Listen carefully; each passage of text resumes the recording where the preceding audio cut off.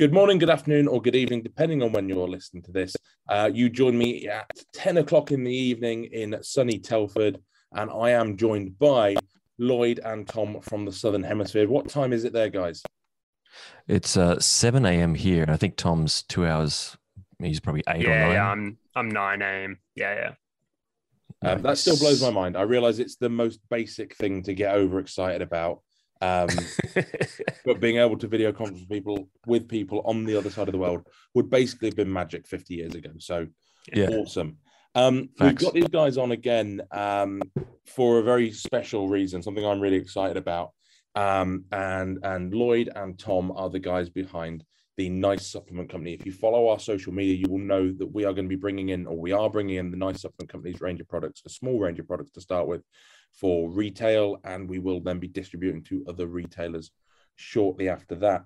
I wanted to bring the guys on to give you a bit of an overview as to what the Nice Supplement Company is and why it's so important to them and what's different about it.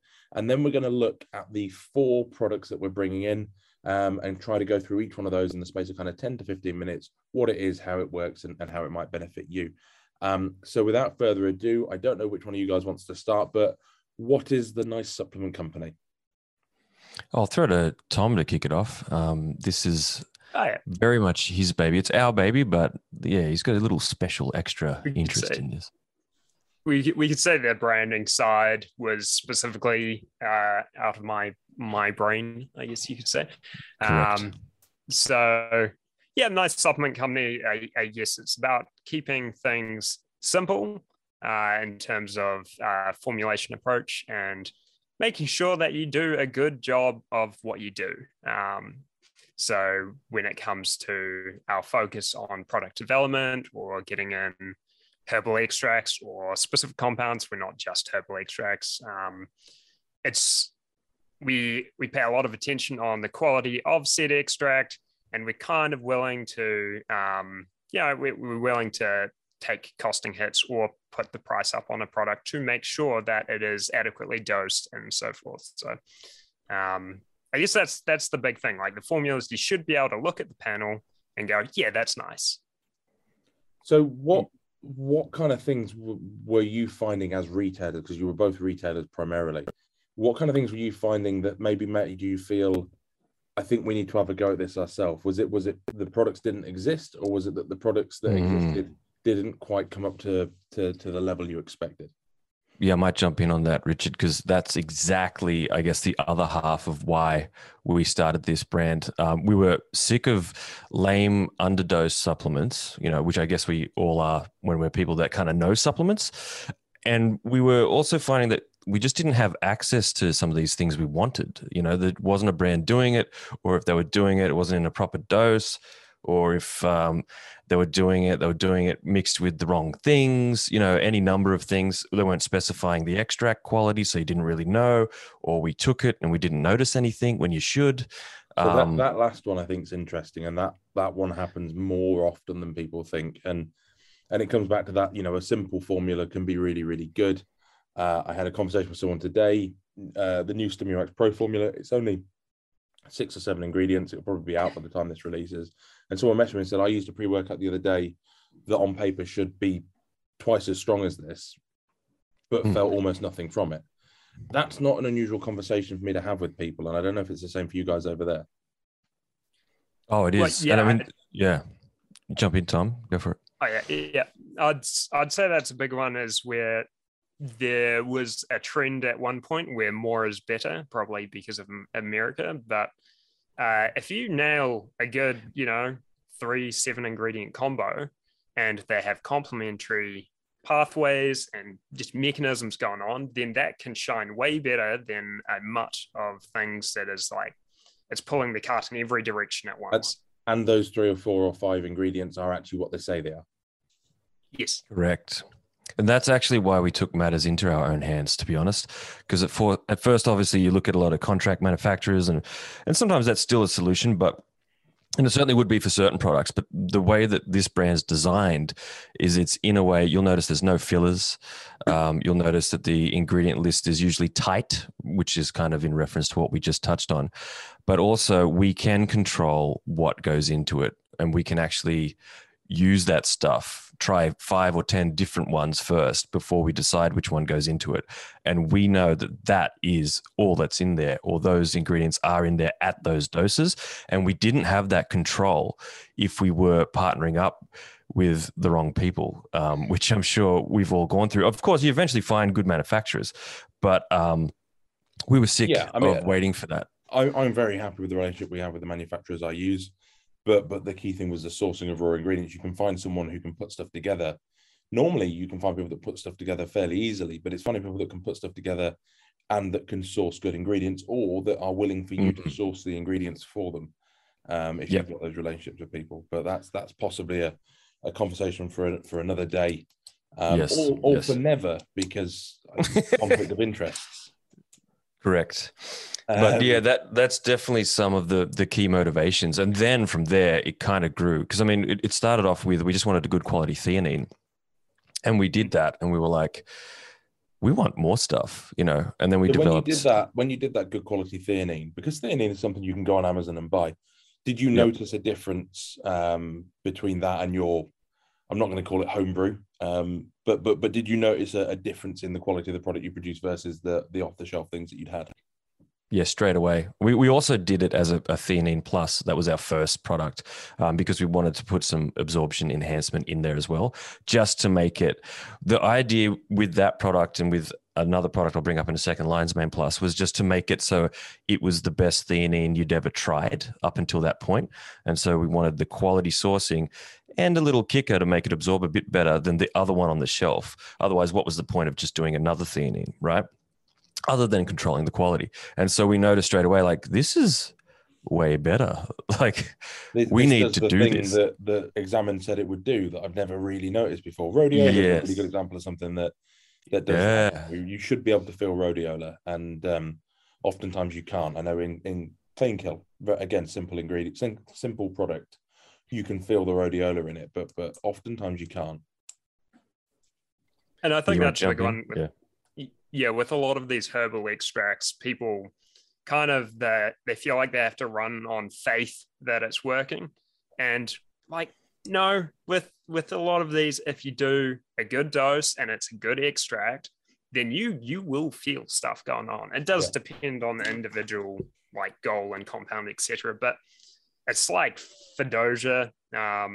We've got been through like 7 different extracts of Fedosia. We've tested a lot, and that was just of the initial batch too. But penis test, we gave it the penis test. Yeah, and put it in the penis. No, we just observed the performance of the penis on each extract and had a little scorecard. We didn't have a scorecard, but we absolutely and the gut scorecard. And the guts, yeah. Well, look, the first time I tried the Fedosia, I didn't get any of these effects. The gut related effects, so I kind of thought you were being babies, and then it got me, and fuck me, did it get me. Yeah, it takes about a week for the gut sort of issue to kick in. So when you first have it, you kind of get away with it for a week or two, and Tom tends to get away with it for lengthy periods until he's dosed it pretty high for a long time. Yeah, no, I just bailed. I was like, no, I'm out. That's not no, thank you. I'll use other things for my penis. Yeah. No, I'm on the Fedosia now. I think the key thing is just making sure that you've got a lot of fiber, like that you're eating. It's dietary considerations too is my big stick, but some people would argue with me on that. Excuse me, I apologize.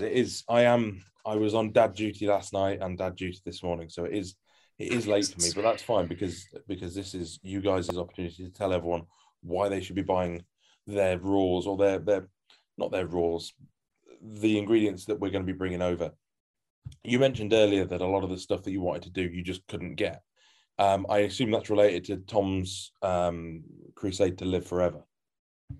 Yeah, it's that, and also some of the herbs that I've used over the years or researched and wanted to try as well that we just couldn't get, and brands weren't doing it well. And like we said, the trust issues, you know what I mean? Like sometimes you'd take the one brand's version of something and it's like, this doesn't kick like it did last time, or this test booster isn't doing the thing that it usually does. And they could just be subbing anything out. And it's not to say that that's widespread in this industry. I actually personally believe the supplement industry is as dodgy as people think it is. It's probably one of the more regulated industries. I mean, we don't know what's going in your cereal, your toothpaste, and all this other shit. I bought a tub of tuna the other day that said immunity enhancer on it. Because it had vitamin C in the brine. I couldn't say that on a product that would actually improve your immunity. But yeah, look, it depends. You know, if you use like an ISO 9001 approved manufacturer, if things are audited, if the paper trails are there, then they can be very good. And there are lots of companies in the UK that do it very well. And Absolutely. I only know the UK's market. I know that there are companies in the US that I've emailed before about manufacturing, and they've said, what do you want on the label and what do you want in the product? Yes. Yeah. Not okay. Yeah. So it seems to varies worldwide. And I guess that's big time. And I would trust the UK. Brands. Yeah. And I mean, I would sooner trust the UK over the US, but our contacts were pretty much Germany's good. All US based. Yeah. Germans are great. But for the scale we were at too, wasn't really an option to get a good link up like that, and we couldn't pivot as fast. You've created something really quite unique, be it by design or accidentally. And I know there are certain people that are super excited about what you're doing. You know, I not specifically from my bodybuilder crowd, but from my health related crowd, and you know, the longevity community is growing. I mean, I've spoken about the things I want to do slightly away from Strom as longevity products. That whole thing is fascinating. Apart from the bits where you need to, you know, do more cardio and eat less calories and stuff. But we're bringing in 4 products, and we're bringing in 4 products based partly on what I was looking forward to having, and partly based on your recommendations. Thomas, would you like to tell us what they are? Yeah, we can. Yeah. So the nootropic stack that you're bringing in is the Lion's Mane Plus formula, and that's a combination of Lion's Mane mushroom, citicoline, aka CDP choline, and huperzine A from Huperzia serrata herb. And then the other 3 products are more going down the anti-aging line. They're working on NAD plus mechanisms. So you're talking NMN, nicotinamide mononucleotide, NR, which is nicotinamide riboside, and that's actually bound to a chloride too. That's just the way it always is in supplements for ingredient things. That one is not to be confused with a niacin, as someone did the other day that was messaging me. Completely different compound. Yeah, and if you're trying to get, if you're trying to achieve similar things from niacin, you've got a million enzymes and other steps in the way. I'm not super comfortable with high dose niacin anyway because of the potential liver complications. I know that they are rare, but I'd hate to recommend someone to bang a couple of grams of niacin a day and then they have sudden chronic liver failure because they were one of the 1 in every 50,000 that has that response. Yeah, I'd put it simply as it's not the approach I would take to increasing NAD plus levels, and neither is it the approach that there is strong evidence for. No, I mean, I think it's popular here for cholesterol management, and there is an argument for that. I find there are other ways of doing it. That's why it's not in Lipid Max. The last ingredient is apigenin, which is it's a plant flavonoid, which also has, it works on heaps of stuff, but also has NAD plus mechanisms. This is a great example of an ingredient that I would have liked to have had in the UK. I would have liked to have retailed, but it doesn't exist in the UK. It's a product that I've used myself, but the one that I used to buy on eBay was a 50 milligram capsule. So I had to take 6 capsules a day, a little bit like the situation we had with P5P before we did the high dose P5P. And yeah, I think that's a big thing, is that dosing in the industry can often, if it's an expensive ingredient, then brands do just lean to underdosing it, and customers will often say, I need apigenin. They grab apigenin. It says take 1 capsule, so they take 1 capsule. They haven't done their reading on what an appropriate dosing is. So if I may, if we could discuss Lion's Mane Plus last, because I know that that's very much your halo product that you're most proud of. So I don't want to shoot your load too soon. If we look at apigenin first, because there'll be a lot of people who have no idea what that is, someone asked me the other day, and I kind of went, I was in a rush. Please don't shout at me. I kind of went, oh, a bit like ashwagandha, and then I carried on with what I was doing.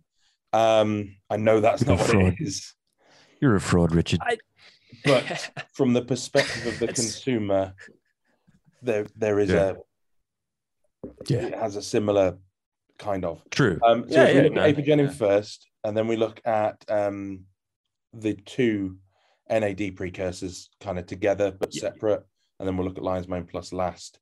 So 3, 2, 1, apigenin, go. What is it? Why should I take it? And the last bit that we don't need to get too wrapped up in is how does it work? Lloyd, you tackle what is it and taking it, and then I can go into the mechanisms. All right, deal. So it's a flavonoid. Now, obviously, most people have heard about it from Andrew Huberman, and in terms of its ability to help you sleep because it raises GABA levels. It actually it helps. What is it again? The manufacture of GABA, or like upregulates GABA production. So it's not like taking GABA. It actually kind of raises your body's building of GABA in the brain. And I personally would have no issue with taking GABA, but it is banned in most territories apart from the US. We got some issues with it too over here. And I mean, the thing with GABA though, if you take too much, you do get this weird feeling of doom and these weird tingles. So like it can be fucked up, sort of like too much niacin feels like you've been stung by 1,000 bees.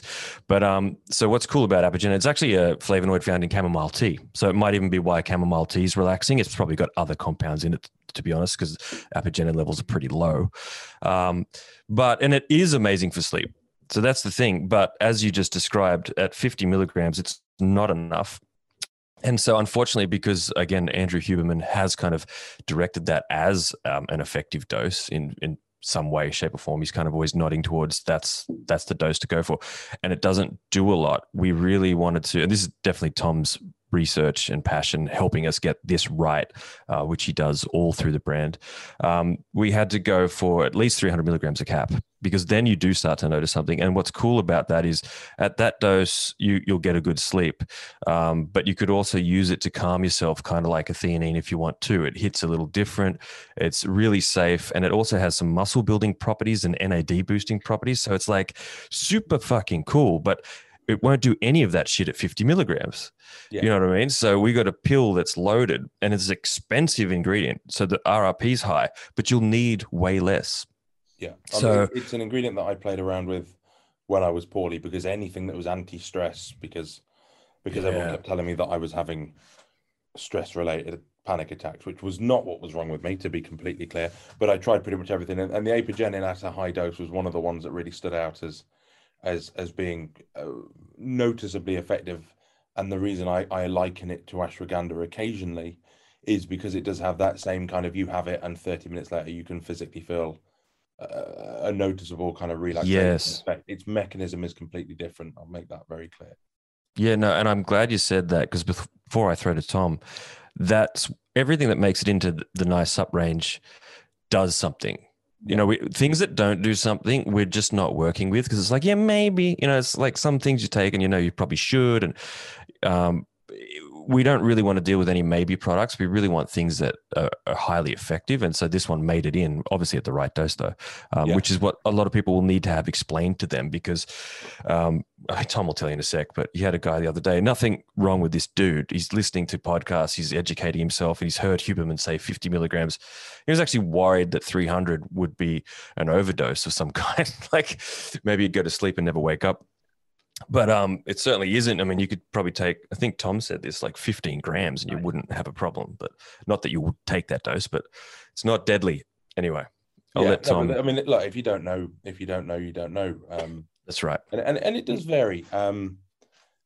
There are certain ingredients that I wouldn't want to take massive doses of. Niacin being one, you know, an amount is good, loads is not so good. Ashwagandha, even at very high doses, can start to become liver toxic. You know, most things, but apigenin, very safe up to quite high doses. So we know what it is, in terms of what it's used for. In terms of how to take, obviously before bed is a good place to take it. Dosing, I would suggest, from my experience, at 300 milligrams, actually for most people is a good dose. And I would suggest that it would stack really well with Support Max Neuro PM, sleep stack, magnesium. You could do the nice supplement companies, magnesium, along with the apigenin as a stack. Yeah. You're probably better off using NeuroPM if it specifically has a bedtime thing. Which is what or you could use it with a standalone ashwagandha. All of those things are really viable, and all of those stacks will bring a different range of benefits. Yeah, I could agree with all of that. In terms of practical use, it's when you come to dosing into, like Lloyd mentioned, like you could go up to 15 grams. It's maybe a little cavalier, but I wouldn't have immediate concerns. I would do it. I don't think anyone's going to pay that much, because financially it would be ridiculous. That'd be like $1,000. It would ruin them. But there's human trials in the multiple gram ranges, and definitely so it's dosage was according to your goals. I think that's a key thing, is you always want to remind that with any compound too, or herb, etc.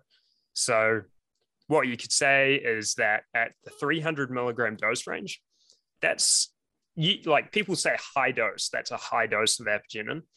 In terms of the literature, and if you want to go through that, that's kind of actually on the lower dose range of evidence for providing anti-stress benefits and sleep benefits. So that's quite a conservative dose. The one thing I would say from my, it feels quite notable.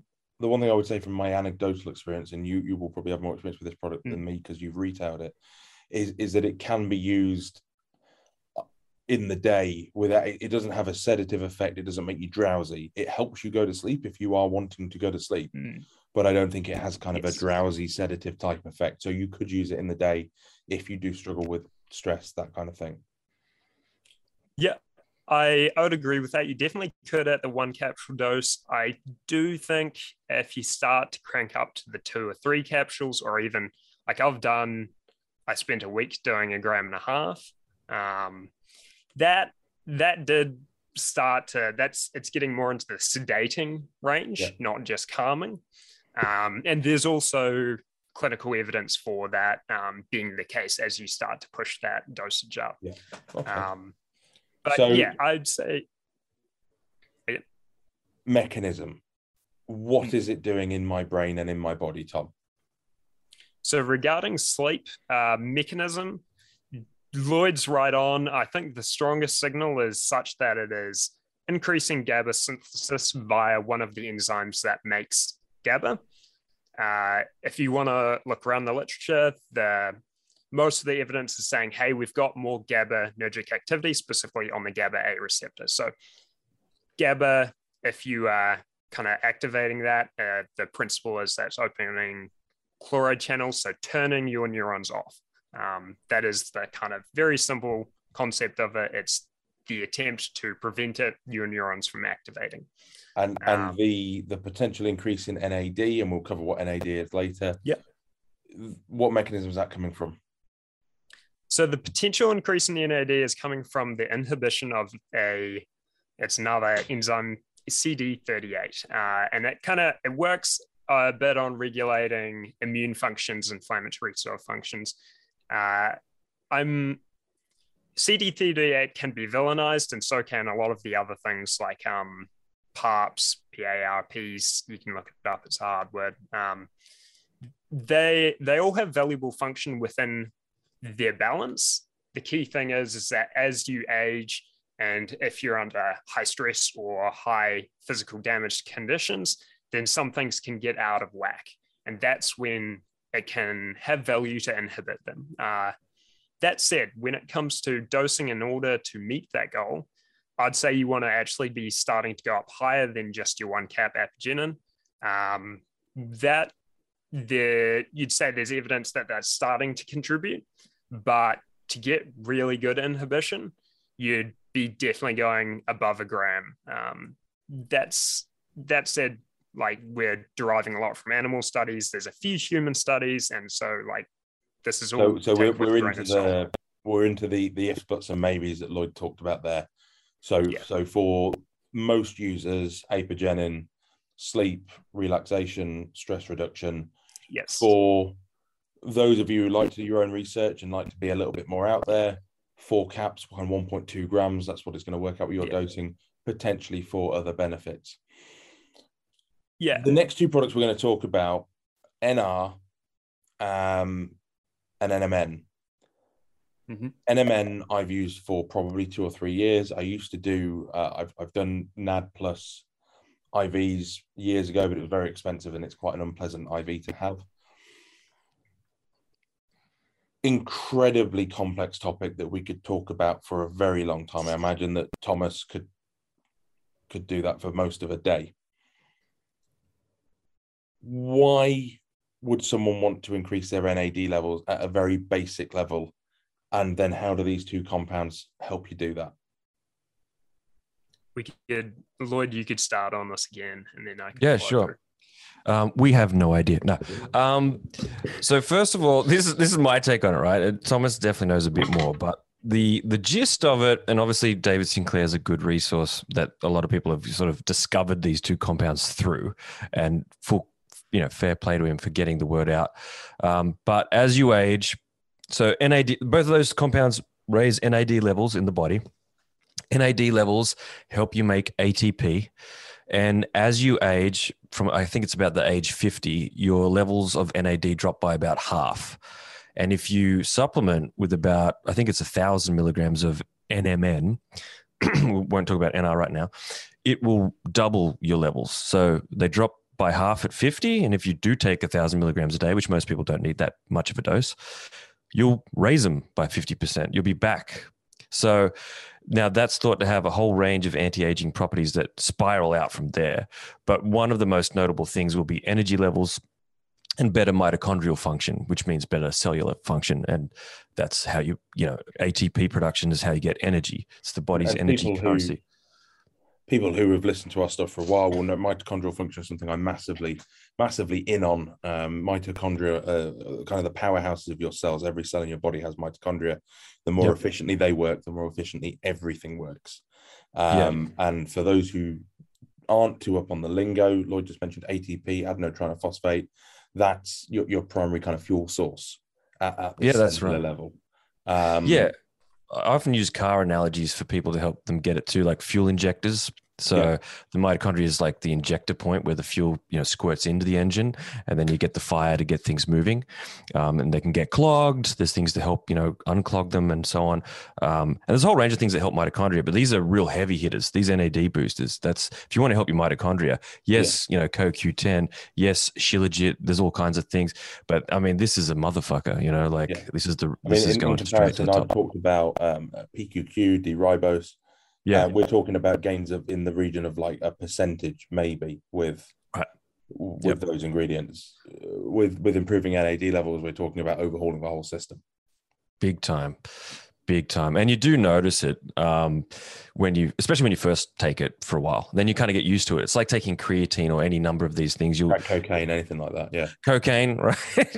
Even pre-workout. Well, that's more like a desensitization issue, and you were joking, but and I've never done cocaine. Cocaine's actually you get more sensitized to it the more you use it. Fun fact. So oh really? It doesn't seem to work for me. I've never done that. I was arguing with someone the other day about caffeine being a terrible primary driver for a pre-workout. It's useful to be in there, but it's a terrible primary driver. And they're like, "What are you talking about?" I said, "Look, I could make you a really strong pre-workout with no caffeine in." And they're like, "No, you couldn't." So, well, cocaine's a pretty good stimulant. There's no caffeine in that, and they couldn't get their head around that. That did them in. That's a tree falling in the woods moment. Go ahead, Tom. The thing is, many cultures use it orally as a stimulant. Like it's the South America chewing on the leaves while working in the mines, and orally, cocaine was something that has historically had a lot of use. I think it was Freud. He loved cocaine. He wrote a whole paper on cocaine. But the thing is, snorting something and taking something in orally is two very different processes in terms of what you're doing to your body and the extremes that you're going to. So I think I apologize. I've just derailed the podcast where I said we were going to be serious. That's on me. And in Australia, the cocaine's not even cocaine, so it hits it different as well. So sorry, continue. Anyway, okay. So nice supplement company. We've got this ingredient and NMN. You get muscle gains. Sorry, I love this. So here we go, Lloyd. The question someone's going to ask me: why should we not just take NAD? And we know the answer, but let's cover that. Yeah, because it does fuck all. No, yeah, because it doesn't. From memory, NAD doesn't get into the cell. Is that right, Tom? It just like it you take You, it you and it's can't, too you can't, big. yeah, The yeah, you molecule. can't You got to orally manufacture Bioavailability it. take. for Yeah, for, for you got to people who are manufacture it. for people who are familiar with supplements to a decent level, but maybe aren't familiar with longevity and health ingredients, for the same reason that you wouldn't take arginine. I mean, you might if you're from 1992, but you wouldn't take arginine, despite the fact that it's arginine in your blood that produces NO synthase.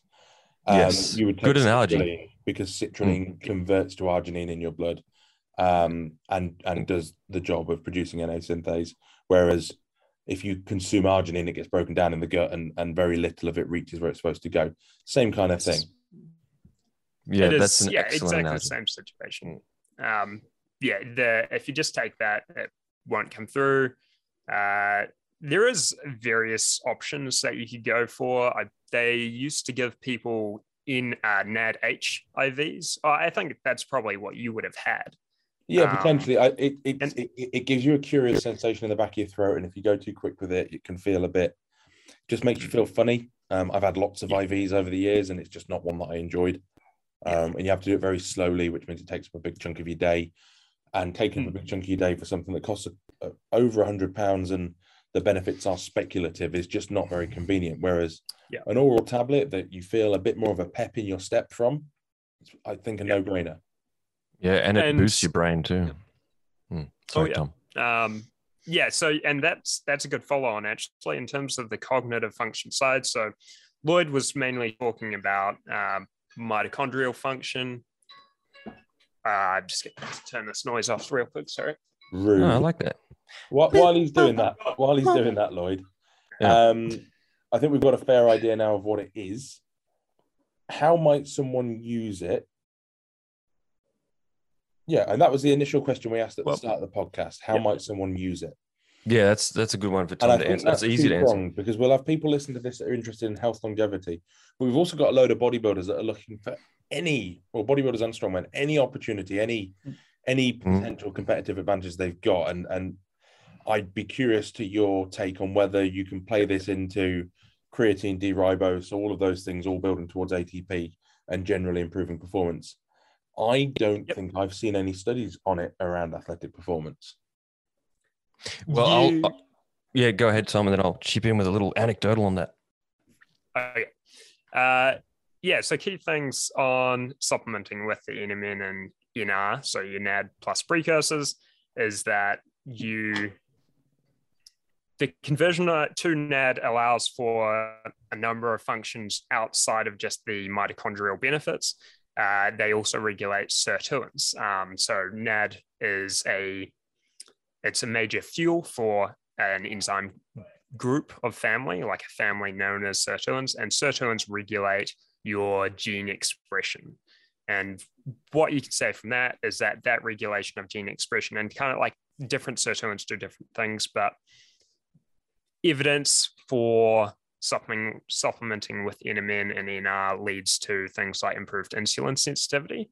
So a bodybuilder would be very interested in that, I would assume.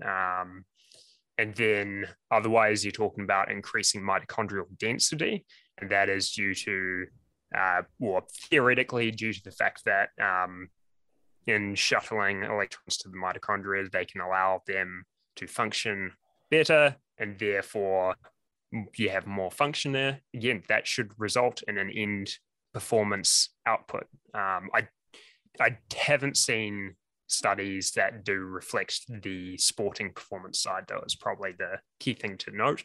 There are studies in humans on handling people with obesity, and it has really good health outcomes for those that do have obesity. And I've been experimenting on my wife in many different ways, but she's currently off prepping. Topic. I don't know if we're allowed to touch on this. Yeah, but I noticed your wife. I noticed your wife on Instagram the other day, and you are punching. Yeah, no, I'm definitely punching. She's in a lot better shape than me. So, for those that don't know, she's kind of a born athlete. She's Japanese, and she's ripped with massive glutes, and I'm punching, but she's prepping. She's prepped 4 times, actually. They all got cancelled with COVID, but she's prepping for the WBFF show out here, which is a pretty big comp. And I've got her on NMN because obviously the dieting, the calorie deficit, the lack of carbs, the energy levels are, through the floor. And she's 3 weeks out now, so she's really dragging. And it has returned some of her energy levels noticeably. So it's given her an edge to get through that period. And I would recommend it for anyone in comp prep. Because it's, there's not a lot of things you can do in comp prep that give you back energy. You know what I mean? Like most people don't want to take creatine monohydrate. You could do HCL. The people who don't want to take creatine monohydrate, by the way, they are retarded. If you're one of those people and you're listening, have a word with yourself. I've had many clients gain pro cards using creatine monohydrate right up to the day of the show. Don't be a potato. But they do exist. Yes, I agree. Totally. And most coaches are scared because of, the water, or the volumization of the muscle. Obviously, you could just take it 2 weeks, take it out if you want. Depends on the show. And I'm often critical of coaches. I think British coaches really do have a better handle on these things now than they did 2 or 3 years ago. Yeah, it seems like over there you guys are really advancing. So it's quite impressive. And you've been heavily involved in that, Richard. We appreciate that.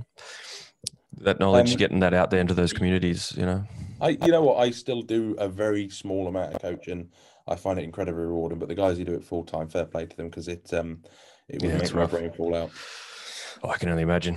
So, anecdotally, I've got 2 or 3 clients left, and they're basically the people who, from when I used to coach, no matter how bad my service has been, they've just never left. Yeah. So yeah. I don't know if it says something about them or loyal, the loyal without a good reason. Yeah, absolutely. Yeah. It's kind of how me and Thomas are to each other. What I could say, yes, that is very true. Thank you, wife. What I could say, just a small chip in on that creatine, though, is that I understand why 10 years ago people may have had concerns about that volume, like the water retention aspects, because there's a whole wave of studies kind of pushing that. But then if you keep going through the literature, we're now in a point of time where a lot of that's been refuted. It's very much in contention, that whole water retention mechanism. Like I'd say at best it's dubious. And some people would say I would ignore it altogether. Look, you can hold conflicting information. You can hold fluid in 2 places. You can hold water intracellularly and intramuscularly. Mm-hmm. Intracellularly means effectively in your fat. If you don't have any fat, you can only hold water in your muscle. If you don't have any fat, the more water you hold in your muscle, the more ripped you look. Cool. Good call. Bodybuilding 101. Don't be fat. Yep. Yes. I say as I sit here, literally 3 stone overweight, but that's neither here nor there. Well, me too. So we've got these 2 compounds. Both of them improve NAD levels. NAD is involved in the production of ATP. It's involved in energy production. It's also involved in some longevity stuff, which we'll go into a deeper dive on later. Or we could just read you a chapter from David Sinclair's book. That would probably do that. But the question I've already been asked, and the question that I don't have a particularly good answer to, because I've always just used NMN, is why might someone use NR instead of, or would they use both, or would they? What's the dealio with those? That's the question that I've had a couple of times that I don't have a particularly good answer to, because my knowledge is more NMN based. Yeah, I can chip in well on that. Essentially, it comes down to body of research, and what feels best for you is really what I would lean to. What happens with both NMN and NR in terms of mechanisms that like physiology thinks we know and there is good literature on, is that once you consume them, they're both like quite rapidly, in a matter of minutes, like the half-life of minutes, rapidly converted to nicotinamide in your blood. So NMN and NR are not stable in your blood. That is fairly well established, I would say, if you do your reading. So the end result is you're kind of getting the same thing. However, NMN, there has an argument that because later on in your body, it's actually going to be converted back into NMN. There is components that if you take in the NMN and then it's cleaved, so it's made into nicotinamide, then you also still have this nucleotide group that you donated in there. So if you talk to, say, Sinclair, I think he would say that maybe that's why it has the advantage, because it is providing everything you need to make the NMN again, which then makes the NAD+. But like a little recycle effect. Yeah, it is a recycle effect. It's not like you consume NMN and NR and then that goes straight into the cell and becomes NAD+. It's more complicated than that. So off the front, you could say very similar. However, NMN, according to, and this is where it gets a bit interesting because it's all coming from kind of one source, but according to David's lab, it's taking the lead in terms of if you do same dose, then NMN performs slightly better. But there is far less body of research on NMN. There is a lot more on NR. And so if you wanted to go for the thing that has the most research, then you could go for NR. If you want to go for the thing that might actually be slightly better, you go for NMN. And I can chip in both. Yeah, well, I can tell you the answer to that because I've been taking both since I got my hands on the NR from Thomas. And I was doing 2 pills of NMN every day, just going for that 1,000 milligrams because I'm practically 50. And then what I did is I did 1 NMN and 1 NR. And I noticed it really kick, like surprisingly more kick to having both. And I've got no idea why. Like maybe they're coming, I'm getting double pronged here or something, but it actually works really nice in synergy. And I kind of noticed what I noticed when I first started taking NMN all over again. So it definitely pops off nicely having them both together. I have never had NR on its own. Oh, actually I did years ago from a different brand. I didn't notice anything with that, but that was underdose. It was back when you couldn't get it for less than $1 million, and it was like 125 milligrams when you need about 500. But yeah, so 1 capsule of each, they definitely seem to synergize anecdotally. We don't know necessarily how or why, but it's great. So in summary, NAD precursors, one has more evidence behind it for efficaciousness. The other one may actually be more effective, but we don't know yet. They're both anecdotally effective. You could take them both together. They definitely have benefits around longevity and around cellular energy production. They may have benefits in an athletic bodybuilding capacity. And you could argue, in the same way that someone once argued to me that creatine was a fat burner, and I couldn't disagree with them, because they allow for increased energy output. They will allow for more calorie output, more caloric output, potentially more weight loss if that's your goal. And a definite brain boost. Sounds really contentious. It sounds like supplement salesman, snake oil bullshit, but actually there's a logic there that anything that improves ATP production, mitochondrial function, energy output is going to help if weight loss is your goal. And what I like about those, to cut you off, is metabolism is increased in a sustainable manner because it's improving the performance and health of the things that are doing the metabolism. Well, that's the best way to change it. This is like the difference between a lot of products that claim to be nootropics versus a brain health supplement like Neuro. A nootropic acutely is potentially going to, and by nootropic, I mean a lot of the garbage on the market that's mostly stimulants, may help you think a bit sharper, get a bit more done that day. Which is where a fat burner might sit, whereas something that's going to improve metabolic function is going to help you get more done over the long term, but also have a long-term positive outcome rather than a long-term negative outcome. Correct. Finally, if we can move to the final product that we are going to be bringing in from the Nice Supplement Company, this is the one I expect to sell out very quickly of, and this is the one that I regret not buying more of, although I could be wrong because the interest in the NMN has been quite high. Lion's Mane Plus. I'm going to go and get a drink very briefly. So while I'm doing that, if you guys could, between you, tell us all what Lion's Mane Plus is, why you made it, and again, how someone might use it. Yeah. All right. I'll kick it off, and then Thomas will drill into it a bit more. And we'll talk shit about Richard while he's gone. Yeah, and it's pretty funny that it feels like we're explaining this to each other when we both, but we're not. We're explaining to the. You're explaining it to the Yes, we between are. 1,200 Universe. and 4,000 people Yes. that listen to this. Yes, Dad. Yes, Dad.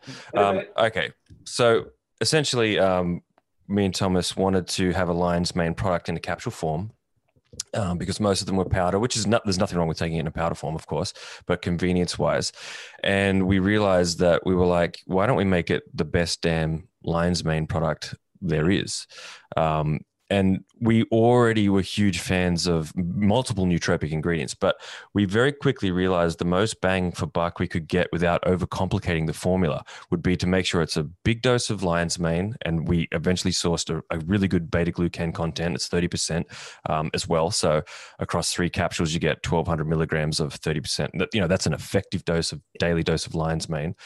And then we wanted CDP choline in there, because it was probably one of the best single nootropics we've ever used. You can make stacks and they often synergize, but if you had to reach for one, if you said to me and Thomas, hey, you're on a desert island and you're only allowed to have one nootropic compound, what's it going to be? For both of us, it would be CDP choline, because you get this nice brain boost, you get this extra focus, and you seem to get a little bit of a dopamine charge, which later Thomas drilled in and found out why, when no one else was talking about why you feel like you got a sort of a more of a motivated feeling. And it pops off at a good dose of 250 milligrams is enough. We actually ended up going with 300, and we'll explain that in a second too. And then Huperzine A, because Huperzine A, you only need a tiny dose to be effective. It's the reason why everyone used to rave about Alpha Brain was just the Huperzine A, in our opinion. Everything else is a prop blend and no idea if you're getting effective doses. It helps you remember shit. It's the kind of supplement that you need to take daily, and same with lion's mane, whereas CDP is more immediate. And so the beauty of those 3 together is we've got 2 things in the Huperzine and the lion's mane that you need to take regularly to get benefits from, and thusly as a daily supplement you've got that. And then you've got the CDP, which you've got to get an immediate benefit from, so that people take it and actually feel something at the same time as getting these things that will have an accumulative effect. They also have a bit of an acute effect, don't get me wrong. Huperzine and lion's mane, you do get a little boost, but the CDP really puts the stamp on it. And they're all 3 ingredients that are healthier to take daily. They'll improve your brain health, your longevity, your ability to recall. It'll help you stave off dementia later on in life. We can't make any medical claims, but I just kind of did. Oops. On that, one of my biggest fears is dementia type things. Why am I laughing? Yeah, that sucks. You're a horrible cunt. And when Neuro was made 4 or 5 years ago, and it was very much my hopefully stop my brain from degenerating stack. Yep. And lion's mane really is the main ingredient that's doing that. Yeah, and the choline you put in, and the phosphatidylserine especially that you put in. Phosphatidylserine. Yeah, that's a huge one. And what's no, go Tom. For the record, first, because Support Max Neuro was the first strong product I stocked in New Zealand. And what really stood out for me, I was like, I can get lion's mane anywhere and get, everyone's doing ashwagandha and choline and stuff like that. No one was doing good doses of phosphatidylserine. And phosphatidylserine has really, really good evidence for long-term brain health, such that even in New Zealand and Australia, I can legally make a health claim to say that if you take phosphatidylserine, it is good for your brain health. Interestingly, the EU is massively tight on label claims. And phosphatidylserine is the only ingredient we are legally allowed to make the label claim reduces cortisol for. Wow. And so it's one of those ingredients where it's just like the evidence is too good. And thankfully, probably someone else has paid the money to get a claim approved. But, but no, lion's mane is an ingredient that I will always stand behind. One question on your formula for the lion's mane plus, because it is a point of contention for me when I speak to other formulators. Is Huperzine a stimulant? No. Thank you. No. It's so no, not at all. You can have it before bed. Memory enhancing. It's primarily present in pre-workouts. Yeah. People think it's a stimulant. Yeah, and before Tom gets into the nuts and bolts, I'll just say the reason they put it in pre-workouts, I only know this because I've spoken to a lot of American manufacturers when we were trying to get quality shit done, and you know, we are still doing some things with them, not with Nice Supco though, and they all think the reason you put it in is to help prevent a crash because it keeps acetylcholine in the synapse a little bit longer. You're frying yourself with caffeine. Feel good factor. Yeah, and I mean it is a nootropic. It does assist, but it really doesn't make a heap of sense in pre-workouts. Other than maybe there's some validity to the thought process that it might help prevent some crash because you know you see all choline levels won't just necessarily plummet as quickly or something like that. But it's just one of those things that was done years ago, and they just keep doing it. And really, it's an amazing nootropic that I believe is best to take morning and night. It's kind of one that you want to keep in the bloodstream. But I'll let Tom jump in a bit and talk about maybe some of the reasons why it does shit. And it's not a fucking stimulant. I think so one of the considerations in this, and just to kind of clarify, because earlier Lloyd was saying like Huperzine A or Hupers S Rada is something that you want to be taking consistently for benefits. And that is true with regard to the literature. The literature shows that you need consistent use for the real benefit. However, this is where the however comes in, and the nice supplement code is very much what we're about. Anecdotally, like when you test it out yourself, I would expect first time of use someone to notice Huperzine A, assuming they've got healthy levels of choline available. And that's part of what providing that citicoline, aka CDP choline, is about. You've got a CDP choline is awesome because it donates cytidine, which is valuable for all sorts of brain structures and stuff, but also has some dopaminergic sensitization effects. I'm right thinking that's the compound that has been associated or proposed as an antidepressant or having antidepressant properties. Like, you could maybe say yes, because there's dopaminergic sensitization. I'm sure that's been proposed somewhere. I'd believe it. The thing is that you could propose many things have antidepressant activities because depression is very complex. Like that's an end sort of health thing. It's not one mechanism that causes depression sort of thing. Yeah. So I'd say situationally, I could agree. What I'd follow on there is that if you have Huperzine A and you've got a healthy amount of choline available, maybe because you've been supplementing well with alpha GPC or citicoline, or maybe because you haven't been overusing your stimulants and you just have a healthy normal dietary amount, and what you're getting from food, say from just choline, which doesn't cross the blood-brain barrier very well, but you will get a little bit through. That there is ways to have a healthy amount. I guess that's the tangent, but I wasn't wrong. Just yeah. It's been proposed. It's been studied for bipolar.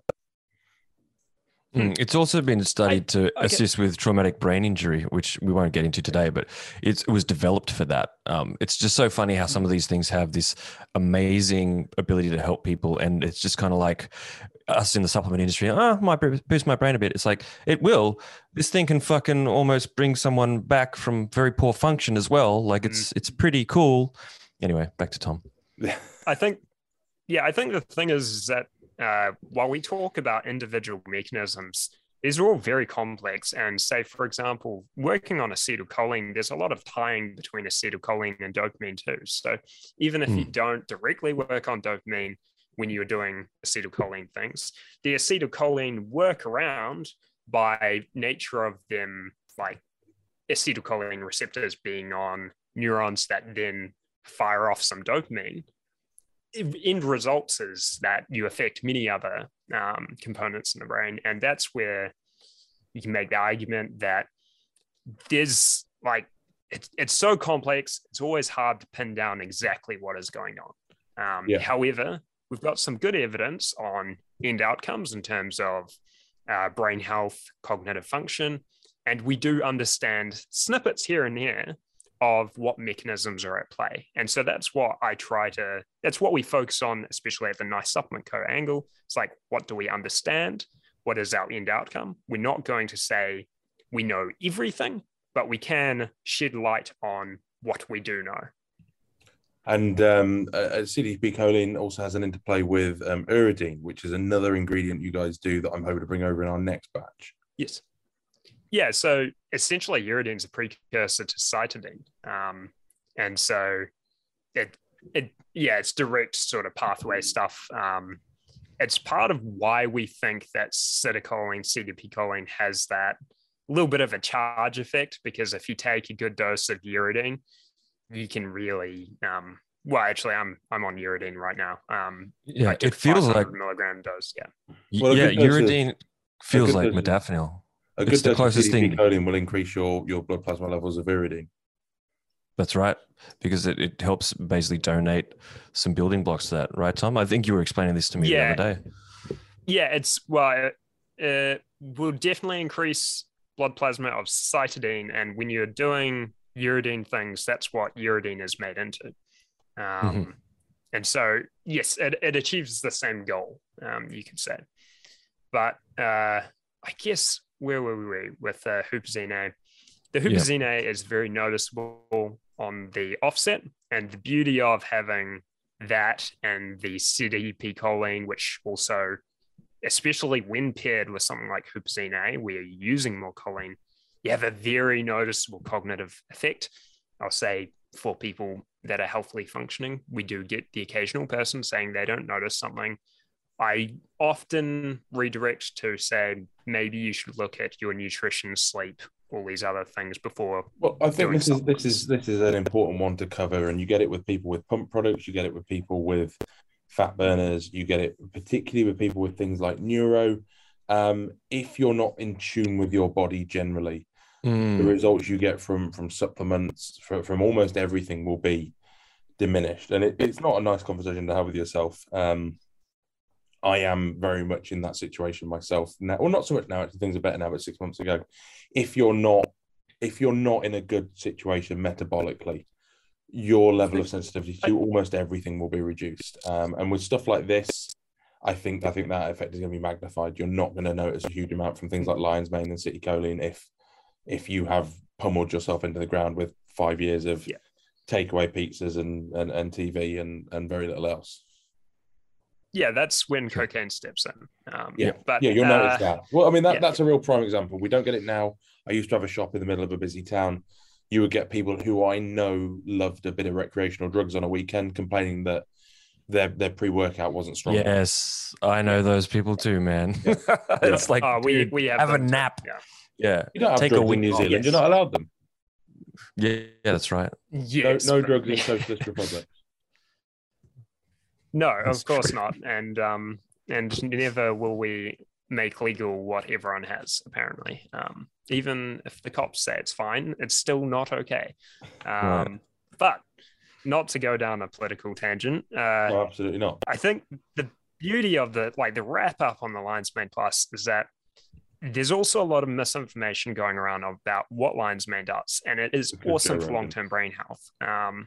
But people telling that it's going to improve your focus and mental clarity at time of use, I would say, there's a bit of tell people that after 2 or 3 days of consistent use, the thing I always notice is short and medium term recall. That's the first thing I notice with consistent use. And that's with consistent use, though. But people think they can treat it like a coffee here. That's the big thing we deal with. But I think that's because it's often been paired with things like caffeine. Because people want to feel an immediate effect. I think what you've done with Lion's Mane Plus is you've paired it with things that will give an immediate effect, but that aren't shit. Yep. So same idea from a marketing perspective. You've gone, for me to get people to buy this, they need to have it and feel it do something. But I don't want that just to be garbage. Yep. Well, you get it. I'd have the follow-up on that too. And this is something Lloyd and I were just discussing the other day, is that when you've got a hype ingredient like lion's mane, people will buy it, and they'll buy it once and they'll use it wrong because they're not feeling it. And so they're not using it consistently. And then they won't rebuy it because they're like, I don't really know about that. If you have as in this case, something that we've paired lion's mane with things that you can feel at the time, but are also really good for your long-term brain health, then people will use it consistently such that they are therefore getting their lion's mane consistently and having the best health outcome there. And so that's why it kind of works as a product in our head. This is it. It allows them to get the benefit that they're looking for, and it doesn't cramp on the long-term health thing like you might if you put a whole bunch of stimulants in with your lion's mane.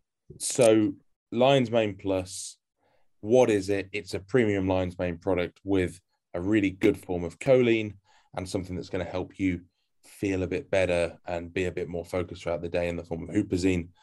How should people use it? How would you recommend people use this product? You can use it any way you want.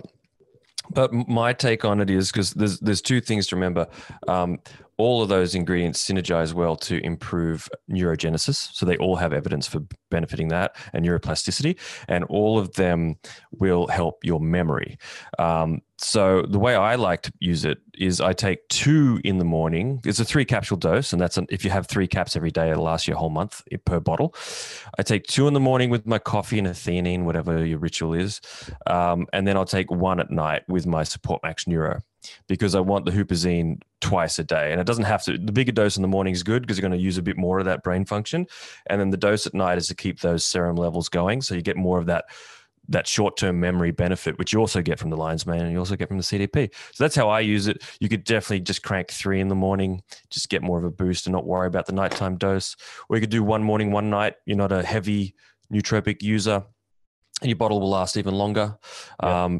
It's really up to anyone because it's non-stimulant as well. So it's basically like a non-stim nootropic as well. So you could have it at lunchtime for a pick-me-up. Yeah. You could have it in the afternoon as well. And then stacks well with Support Max Neuro. Anything else it stacks well with? Well, huperzine and acetylcholine are amazing with a cup of coffee. So this is the beauty that, like, following that cholinergic pathway is awesome with stimulants, but we want to leave that to other people to control their stimulant. And well, look, I mean, caffeine is dirt cheap. People can add it if they want, but they've got the choice, haven't they? That's right. And they like coffee, and we can't put coffee in a pill. So you can have your nice, tasty brew of coffee and then add this alongside, and it will make that coffee even better. Yeah. I'm super excited to get all 4 of these products in. I think all 4 that we've got in initially are going to be super popular. Really, really looking forward to it. We will probably look to bring in the Uridine, and I really like your magnesium, actually. I've been playing around with that myself. It's I think magnesium threonate is really interesting because I was quite skeptical because I used to play around with magnesium bisglycinate a lot, and everyone would rave about that because it can cross the blood-brain barrier well and all that. And if you go into reading about magnesium a lot, there's some dubiousness about the benefits of taking different types. There's arguments to be made that it's not that significant. However, the threonate, in theory, the threonate aspect actually helps shuttle in magnesium into your neurons. So it's not only can it cross the blood-brain barrier, but it is actually increasing uptake into the neurons, in theory. In practice, I notice it way better. I definitely get a more noticeable lucid dreaming effect from that versus bisglycinate. I get a borderline theanine effect too, where I can notice an onset of calmness if I take a couple of those. Like, you're talking dosings of 1.2 grams. Yeah. And anecdotally, I feel a bit calmer off it. I really like threonate, and it's interesting just because bisglycinate was so disappointing for me, but that may have been due to poor quality. Fantastic. Maybe it was, yeah. I find bisglycinate's fantastic for making me need a poop the following morning. Which is nice, you know. Yeah, no, you need sometimes you need a laxative effect. Yeah, and again on comp prep, people need that. You know, sometimes as your calories drop, you can't get a poop out, and that causes bloating. Magnesium, bisglycinate's great for that. Digest Max, and away you go. Oh, your Digest Max will get things moving really nice, and especially for your digestion on a high calorie diet. So Digest Max great has products. become hugely popular for people on almost any calorie diet. It seems to be. It's one of those ones that Lipid Max and Cystol Max the last 2 or 3 months have just taken off. It's like words kind of got around because they're quite niche things. Look, when I went off to get a drink, just because Thomas said a thing and you said a thing, and one of you said that when you get to kind of 900 milligrams, 1.2 grams, apigenin starts to have quite a sedative effect, and I decided that you were chatting shit, so I just went off and took 4 caps, and I need to go to bed. That's what I would expect. Yeah, I took 30 grams of Support Max Neuro because why not? Mostly because I've got a protein tub of it with a protein scoop in, and I just thought it'd be fun. It's fun experimenting. And 1.2 grams of apigenin. And yes, I am very tired now. And that's sleep very well. 20 minutes. Should I do a quick 1 minute explainer on that? Just for as long as I don't have to talk. Yeah. So with that is quite interesting too, because you get sources like Nootropic Stepo. I think those guys are great, for the record. It's an American company, Nootropic Stepo. They'll say that the GABAergic effects of apigenin only occur with long-term use because it's working on enzyme mechanisms. The literature, at least what I've seen, disagrees. It can show a rapid increase in synthesis in GABA from that mechanism, and the evidence is such that you're yawning, and this is really interesting chat, obviously. So it's interesting when you're dealing in the world of apigenin and NMN NR, because the research, like, there is research there, but there's multiple different tangents. There's a bit of contradictions here and there, and it's just because it's all like kind of on the bleeding edge sort of at the moment.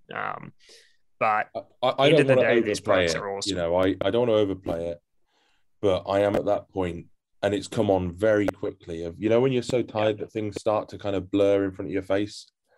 I didn't expect it to hit quite that hard. I've done apigenin. I've done apigenin at kind of 600 milligrams before. I don't know if it's the combination of it with neuro or if it's just but it can put you down hard. That's heavy. And that is I've got a melatonin vape upstairs as well. That came from America the other day. Oh yeah, how do you find that? So if you have it at the right time, if you have it when you're tired, you're going to sleep and you're going to stay asleep for 8 hours. If, however, you shoot your load a little bit too early, you have it before you're ready to go to sleep, and you don't go to sleep, you're going to struggle to get to sleep the rest of the night. You miss the window. Yeah. That's the thing with melatonin. Yeah. So the key seems to be to wait until you're about to fall asleep anyway, have a little bit of it, and then you'll sleep for 8 hours. And it will reduce that kind of broken sleep effect. But you've got to time it just right. Because if you go, the first day it came, I was like, oh, this is amazing. I'm going to have such a good night's sleep. And then at like 8:30, like a kid at Christmas, I was like, I'm going to have it now because I want to go to bed. And just didn't sleep at all. Yeah. You got to follow your rhythms a bit with some of this stuff. Although I will say neuro is always good. Just you can have that well before bed if you want to start winding down and get to a place where you could probably pop in the melatonin. But whereas some of those more drastic sleep formulas, you got to do it right before bed. It's interesting, isn't it? Yeah, no, I mean, I think if you've had a really busy day, you can get in from work and have a scoop of neuro as you're kind of sitting down to relax for the evening. Yeah. And you'll stay in that state. And I think the phosphatidylserine is a big component in that. But yeah, I mean, that was a staple for me in doing stressful business for a long time too. Because when I was working full time and doing business things 5 years ago, overstressed, neuro was a absolute game changer. So to a degree, you could somewhat thank a lot of my business building due to things like neuro. I will, yeah. I wouldn't, I wouldn't go that far. Okay, you'll take the credit there. No, definitely. I'm going to hold the recording there before we degenerate into nonsense. I'm so excited to have the Nice Supplement Company on board. I think it's going to be massive for us. because you are doing so. I spoke to someone a few months ago, and I won't name names, but it did annoy me. There was someone who runs a supplement company, and they were saying like, there's no point trying to be inventive because everything's been done. So you might as well just do all the major categories and make sure that it's not shit. Which I think is such a disappointing attitude, because there are so many ways that things can be done differently, and there are so many cool things to be done that don't exist. And I don't think any of your products exist in the UK other than possibly a few of the very basic, things like rhodiola. But even then, you've gone the extra mile in terms of sourcing and so on. Yeah, we've got a 5% that will blow your mind. Oh yeah, that one is crazy. What you could say on that is that it's they're just not looking around enough. There's a lot of traditional cultures too that have used various really crazy herbs for a long time and had a lot of benefit.